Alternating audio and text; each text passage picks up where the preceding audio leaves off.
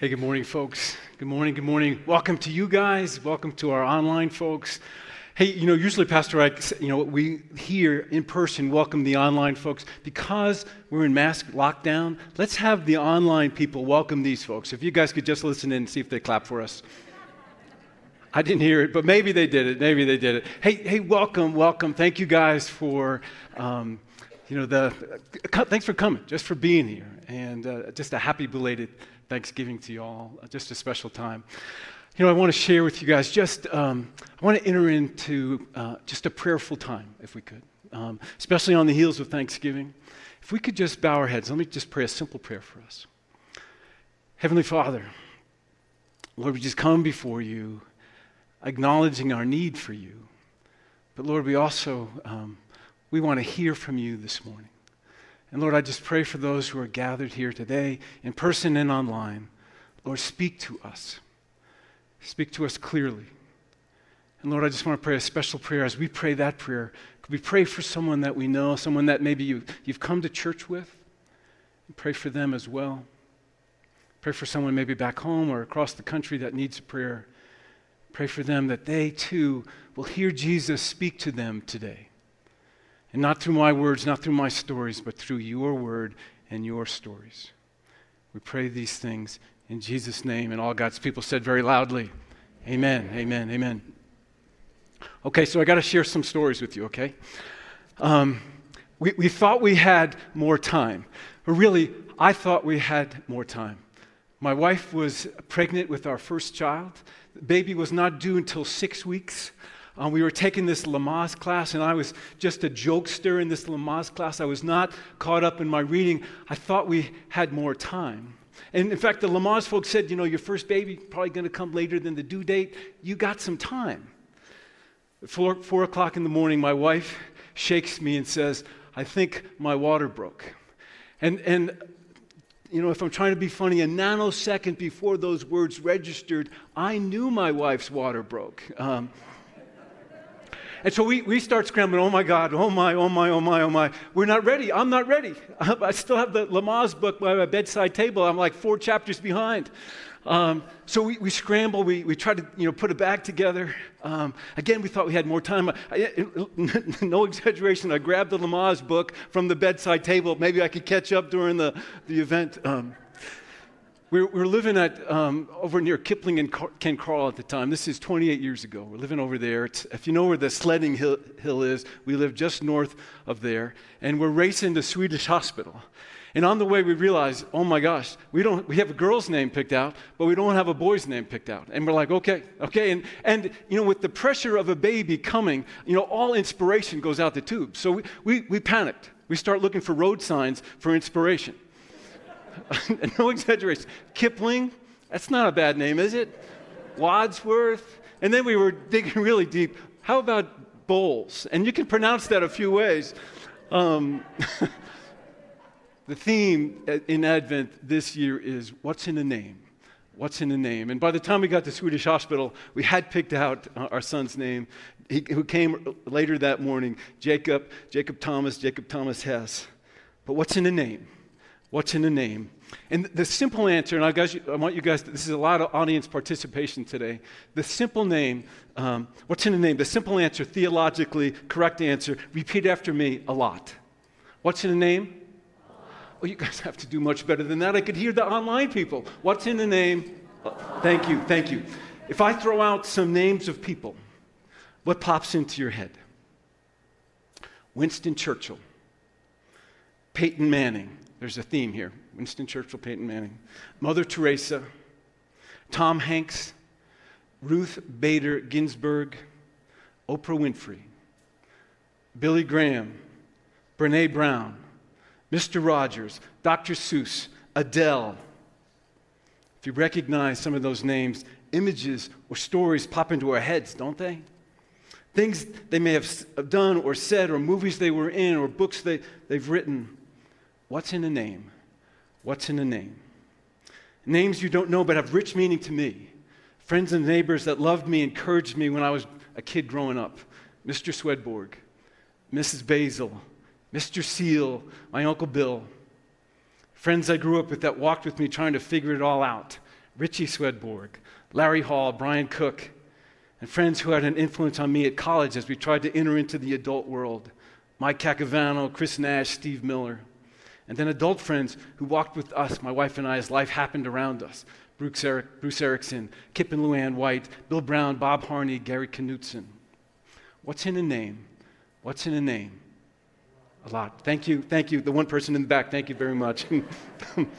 we have kids' names and famous names and familiar names. There's also brand names and fancy names for our coffee and nicknames and some names maybe we wish we could forget. What's in a name? What's in... let me do the second one, okay? Thank you. you get an Advent point, okay? What's in a name? What's in a name? A lot. Okay, it can be rhetorical now. You don't have to answer anymore, okay? Oh, when I think of that person now, like, a name pops up on my cell phone. And I was on another call when the call came in. And I hadn't spoken to this person in a while. And my first thought, I hope everything's okay. Ever get that feeling? And I call them right back once I finish my phone call. They say they found something. They think it's cancer. They need to do more tests. What's in a name? What's in a name? And now when I think of that person, I think of their story, their battle. And I'm reminded once again, over and over again, how quickly life can change, can't it? What's in a name? What's in a name? But what's in God's name? What about God's name? From God's word, this is from Philippians 2:9, and there's 60. My last count, there's 66 books in the Bible.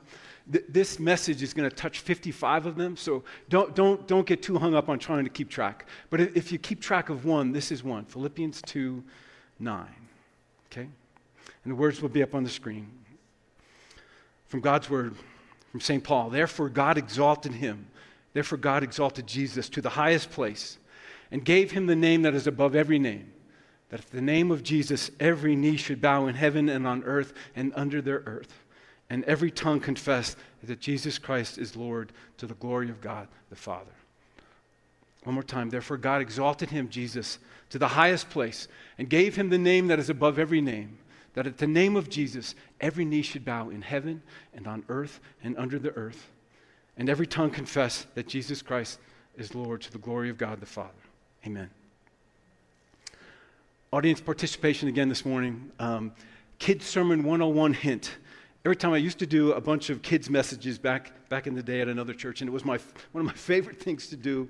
I loved talking with the kids. And the answer to every question I would ask was always Jesus. So just take that as a hint. Ready? Here we go. What's the name above every name? Oh, you guys are with it. Thank you, online folks, for doing the same. It is Jesus, but it's not just Jesus. The significance here is that Jesus Christ is Lord. Let's fuss with that some, okay? From Exodus, when God asked Moses to go speak to Pharaoh and the Israelites, Moses asked God, "Who shall I tell them sent me?" What's your name, God? And God said to Moses, "I am who I am." That is what you are to say to the Israelites. I am has sent you to me. And in Hebrew, I am translates to Yahweh, or YHWH. We throw in some vowels and we come up with the word Yahweh. I am has sent me to you. Yahweh has sent me to you. And God, as the great I am in the Old Testament, connects to the I am statements in the New Testament. I am the good shepherd. I am the bread of life. I am the way and the truth and the life. No one comes to the Father except through me. What's in a name? What's in a name? Okay, more audience participation. Hebrew lesson this morning. Could I have you guys repeat after me? Im, Anu, El. One more time. Im, Anu, El. Im in Hebrew is with. Anu is us. El is God. We're short for Elohim, and when we use the word El, it means the power and the might of God. It's where we get our word Emmanuel, God with us. From the prophet Isaiah, long before Jesus came, therefore the Lord himself will give you a sign. The virgin will conceive and give birth to a son, and they will call him Emmanuel. Emmanuel. Emmanuel. Emmanuel. It's not just a word, it's a sentence, it's a faith statement. More on Isaiah. For us, and this is a Christmas text we use all the time, for to us a child is born. To us a son is given, and the government shall be upon his shoulder, and his name shall be called Wonderful, Counselor, Mighty God, Everlasting Father, Prince of Peace. What's in the name? What's in the name? The prophecy from long ago begins to play out in Luke's gospel. The angel Gabriel went to Mary and said, "Greetings, you who are highly favored. The Lord is with you." And Mary was greatly troubled at his words and wondered what kind of greeting this might be. But the angel said to her, "Do not be afraid, Mary. You have found favor with God. You will be with child and give birth to a son, and you are to give him the name Jesus." And then that first Christmas night, some shepherds in some no-name field near the town of Bethlehem gets this crazy light show. An angel of the Lord appeared to them, and the glory of the Lord shone around them, and they were terrified. But the angel said to them, "Do not be afraid. I bring you good news of great joy that will be for all people. Today, in the town of David, a Savior has been born to you. He is Christ the Lord. And this will be a sign to you. You will find a baby wrapped in cloths and lying in a manger." What's in the name? What's in the name? And Christ is not Jesus' last name. Christ in Greek, Messiah in Hebrew, they both mean the anointed one. They both point to Jesus' destiny, his role as Savior, the one the prophets from of old wrote about, and not just Christ, but Christ the Lord. The words from the prophet Jeremiah fulfilled. "The days are coming, declares the Lord, when I will fulfill the gracious promise I made to the house of Israel and to the house of Judah. In those days and at that time I will make a righteous branch sprout from David's line. He will do what is right and just in the land. In those days Judah will be saved, and Jerusalem will live in safety. This is the name by which it will be called. The Lord is our righteousness." What's in the name? What's in the name? What's in God's name? The Lord is our righteousness, our rightness. If there's anything right in us, it is God working in and through us. It is God's righteousness, God's rightness. When we do church close to being right, it is not us. It's God working in and through us. On our own, there's not much rightness, not much righteousness. Pastor Ike shared about this marriage conference we had last Friday and Saturday. Resist the drift. My wife couldn't make it, so she sent me. And I took copious notes. Came home, I said, "Babe, you take care of these things, we're going to be okay." I've been sleeping on the couch the last 3 days, but it's not so bad. Since the beginning of time, as humans, we seem to have this natural tendency to drift away from each other, to drift away from God, from the truth, from the righteousness of God, from the rightness of God. We are drift people, aren't we? On our own, we are broken, sinful, knuckle-headed people. My wife and I, Cindy and I, were on a walk early morning this past week, and we saw 2 flocks of birds. One was this flock of geese flying across the early morning sky in this beautiful V. The other flock was this mass of starlings, maybe 50 of them, just flying in this chaotic mass. You go this way, I'll go this way. They were just all over the place. On our own, we are not the geese.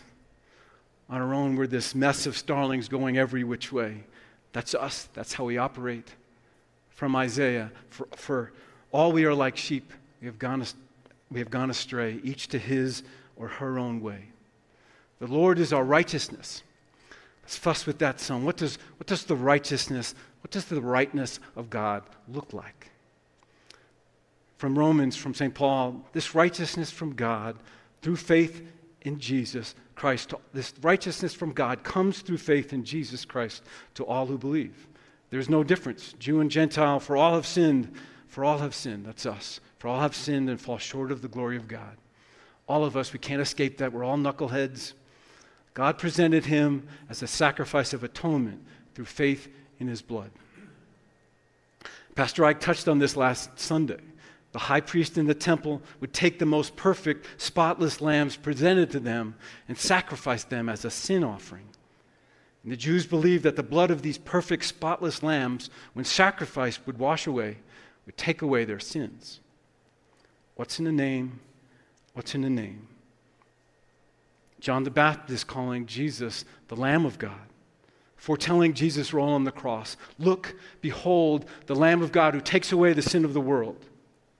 Jesus, the only perfect, unblemished human, the only one without sin, he's condemned to the cross.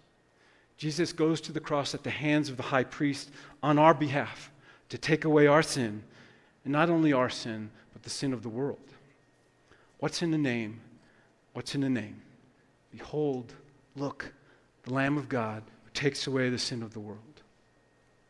How do we embrace the righteousness, the rightness of God? I think it starts by acknowledging our brokenness, our tendency to drift, our knuckleheadedness. The churchy word is to repent. That really just means to stop going in our direction and turn back, stopping the drift and going back towards God. From 1 John, if we claim to be without sin, we deceive ourselves, and the truth is not in us.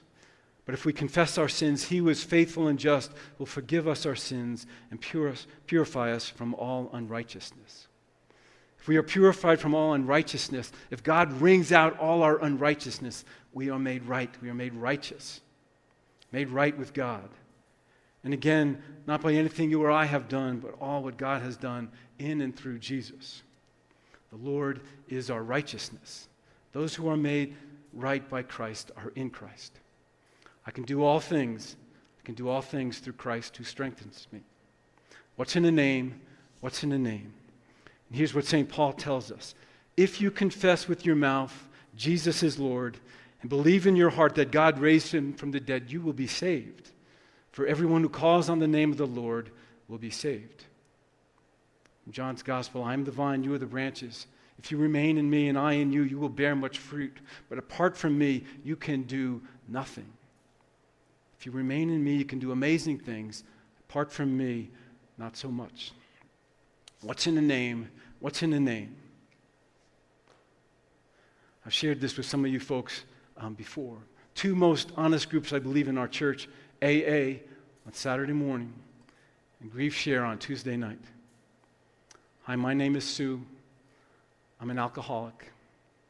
Hi, my name is Chuck. I lost my wife to cancer. Honest surrender to something bigger than ourselves, than themselves, be it alcohol or grief. No BS. Folks coming before God and each other, admitting on their own, this is really, really hard. Admitting their great need of mercy and grace. From James, God is against the proud, but he gives grace to the humble. And nothing humbles us like coming face to face with an addiction, or face to face with the death of a loved one. What's in the name? What's in the name? In John's Gospel, John often refers to Jesus as the Word, capital W. In the beginning was the Word, and the Word was with God, and the Word was God.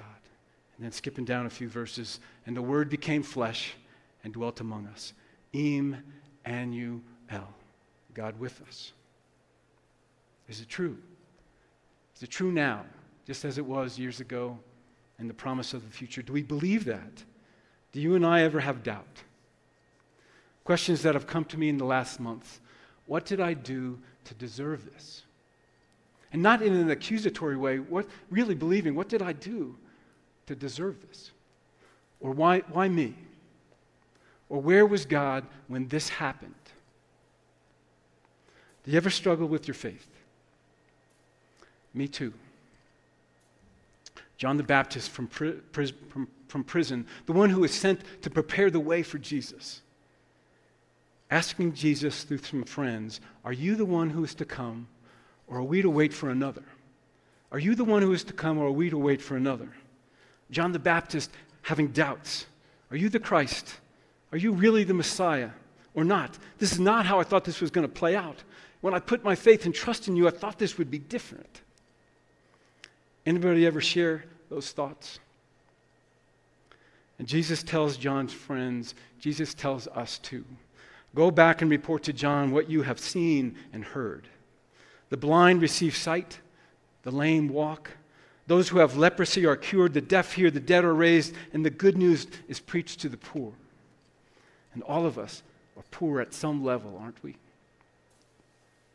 Another story, Jesus is on the way to somewhere with his knucklehead disciples. And I love his knucklehead disciples because they're just like me, maybe like us. Jesus asks them, who do they say that I am? And they said, some say John the Baptist, some say Elijah, others say you're one of the prophets. And then Jesus turns to them, but who do you say that I am?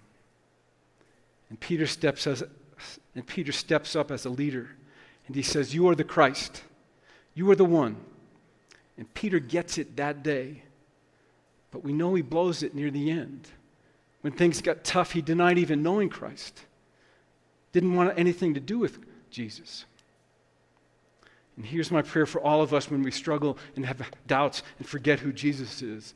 Lord, I believe, help my unbelief. Lord, I believe, help my unbelief. Could I have you guys repeat that after me? Lord, I believe, help my unbelief. Lord, I believe, help my unbelief. And sometimes we believe 75% and there's 25% doubt. But sometimes there's 1% belief and 99% doubt.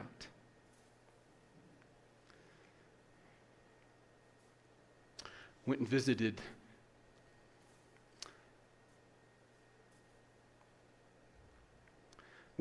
Jean Robinson yesterday. And she's close to being with Jesus. And when I met her son, Brian, she said, Mom's always been scared of dying.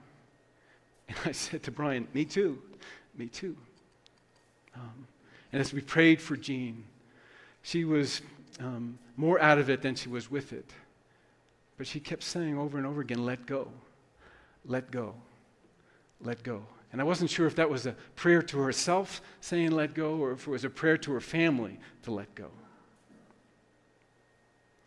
I borrow this story from Max Lucado. There's a small cathedral outside Bethlehem that marks the supposed birthplace of Jesus. Behind a high altar in the church is a cave, a little cavern lit by silver lamps. And you can enter the main part of the cathedral and admire this old ancient church. But you can also enter the quiet cave where a star is embedded in the floor, recognizing the birthplace of Jesus, the King. There's one stipulation, however. You have to stoop. The door in the cave is so low you can't go in standing up. I believe the same is true of the Christ. You can see the world standing tall, but to witness the Savior, you have to get down on your knees. Remember that first text we looked at? The name of Jesus, every knee will bow in heaven and on earth and under the earth and confess with their tongue that Jesus Christ is Lord. What's in the name? What's in the name? Christmas night, a few years back, we were driving back from Cindy's grandfather's home in Castle Rock. And we were going to Cindy's mom's home in Aurora. We were taking the back roads, driving east from Castle Rock to Franktown, Highway 86, if you know that road. Just east of town, the road cuts through some rock. And it's narrow without much shoulder. Two cars coming the other way, we're going east. One starts to try and pass this tight section of road. It's one lane either way, no passing lane. And we're coming the other way, no place to go. And this word Jesus just comes out of my mouth, and that's not a usual expletive for me. And the car that's trying to pass backs off and gets back in their lane. Was it an answer to my one-word prayer, or somebody just coming back to their senses? Or both? What's in a name? What's in a name? We pray in Jesus' name, don't we? And God promises we can move mountains with only the faith the size of a mustard seed. And sometimes we say to God, I don't have that much. All I've got is half a seed. And God says, okay, get with someone else that might have another half a seed and go move the mountain. We worship in Jesus' name. God's word reminds us that when we worship, when we come together in Jesus' name, wherever two or more are gathered in my name, there I will be also. We baptize in Jesus' name. The second service today, we're going to baptize two brothers. And we follow Jesus' instructions, and we'll baptize those kids in the name of the Father, and of the Son, and of the Holy Spirit. What's in a name? What's in a name? We pray, we worship, we baptize, and we hope, all in Jesus' name. Pastor Ike mentioned it in the announcements. Advent starts today. We light the Advent wreath. That first candle is the candle of hope. And Advent it's this season, if you're not used to that word or familiar with that word, it's this season right before Christmas. Advent comes from a Latin word that means coming or time of preparation. It's a time when we remember and celebrate Jesus' first coming to us in the manger, but it's also a time of anticipation when we remember Jesus' promise that there will be a second coming. The promise of hope. Hope in the name of Jesus. Christmas hope, but also Easter morning hope. The empty tomb reminds us no matter what happens, there's hope in the name of Jesus. To wrap this up, I'm wondering if this Christmas season, this Advent season, we could use this time instead of madly getting ready for Christmas, could we slow it down a notch or 3 or 7? This time of year, we go into the scramble mode, don't we? To get the house ready, to buy the gifts, to put up the tree inside, to set up the lights outside. This year, I wonder if we could slow it down some and make some room, create some space in our lives for Christ, for Jesus. I wonder if we could do a time tithe. Tithe means 10%. I wonder if we could, on our Christmas list, on our to-do list, if we could just take a tenth of what we're supposed to do and just park that this year. Does it really have to happen? Will Christmas not be the same if we don't do that? Too often, because of busyness, because of my busyness, we often say, sorry, no vacancy, no room in the inn, no room in my heart. And we miss out or burn out, or we just stop coming. I believe in my heart, I am personally at a crossroads because I struggle with this busyness. And maybe you do too. And I know I need to make some changes. We all know this. You turn on the news, any news feed, there's crazy stuff happening in the world. That holiday parade outside of Milwaukee. The flash mob lootings in California. The 2 shootings right here in our backyard in Aurora. COVID still in our midst. But there's also stuff going on in here, in my head, and here, my heart. That's just as crazy and unsettling and broken. I believe as a church we are at a crossroads also. I believe we are a people of God, we are at a crossroads.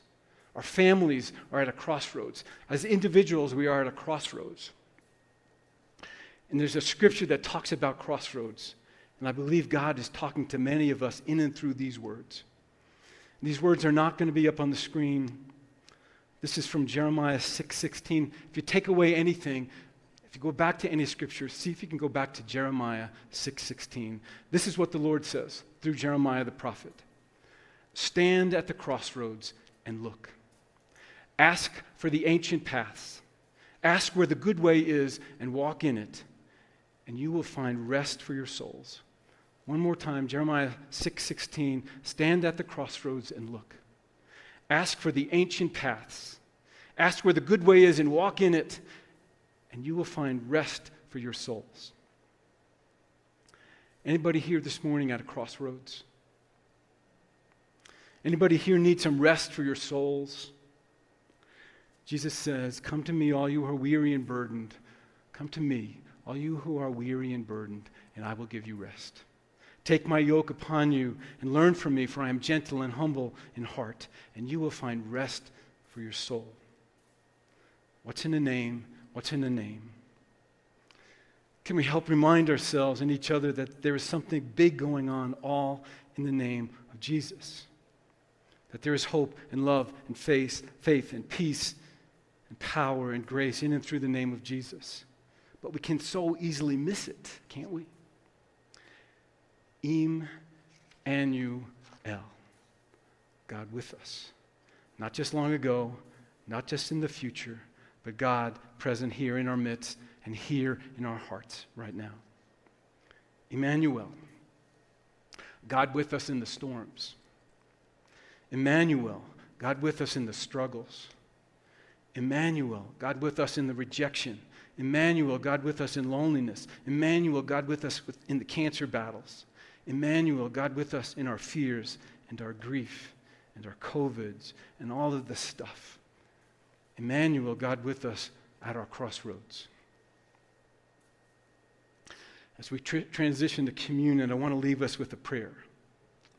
And maybe it's a prayer we can use regularly during this Christmas season, just to help us slow down a bit, to help us to be still and remember that God is God. I'm going to share it a few times, then I'll expand on it a little bit, and I want you guys, if you can, to pray it with me. Christ above me, Christ above me, I am rooted. No, I'm sorry. Christ above me, I receive. Christ below me, I am rooted. Christ around me, I am connected. Christ within me, I am called. One more time.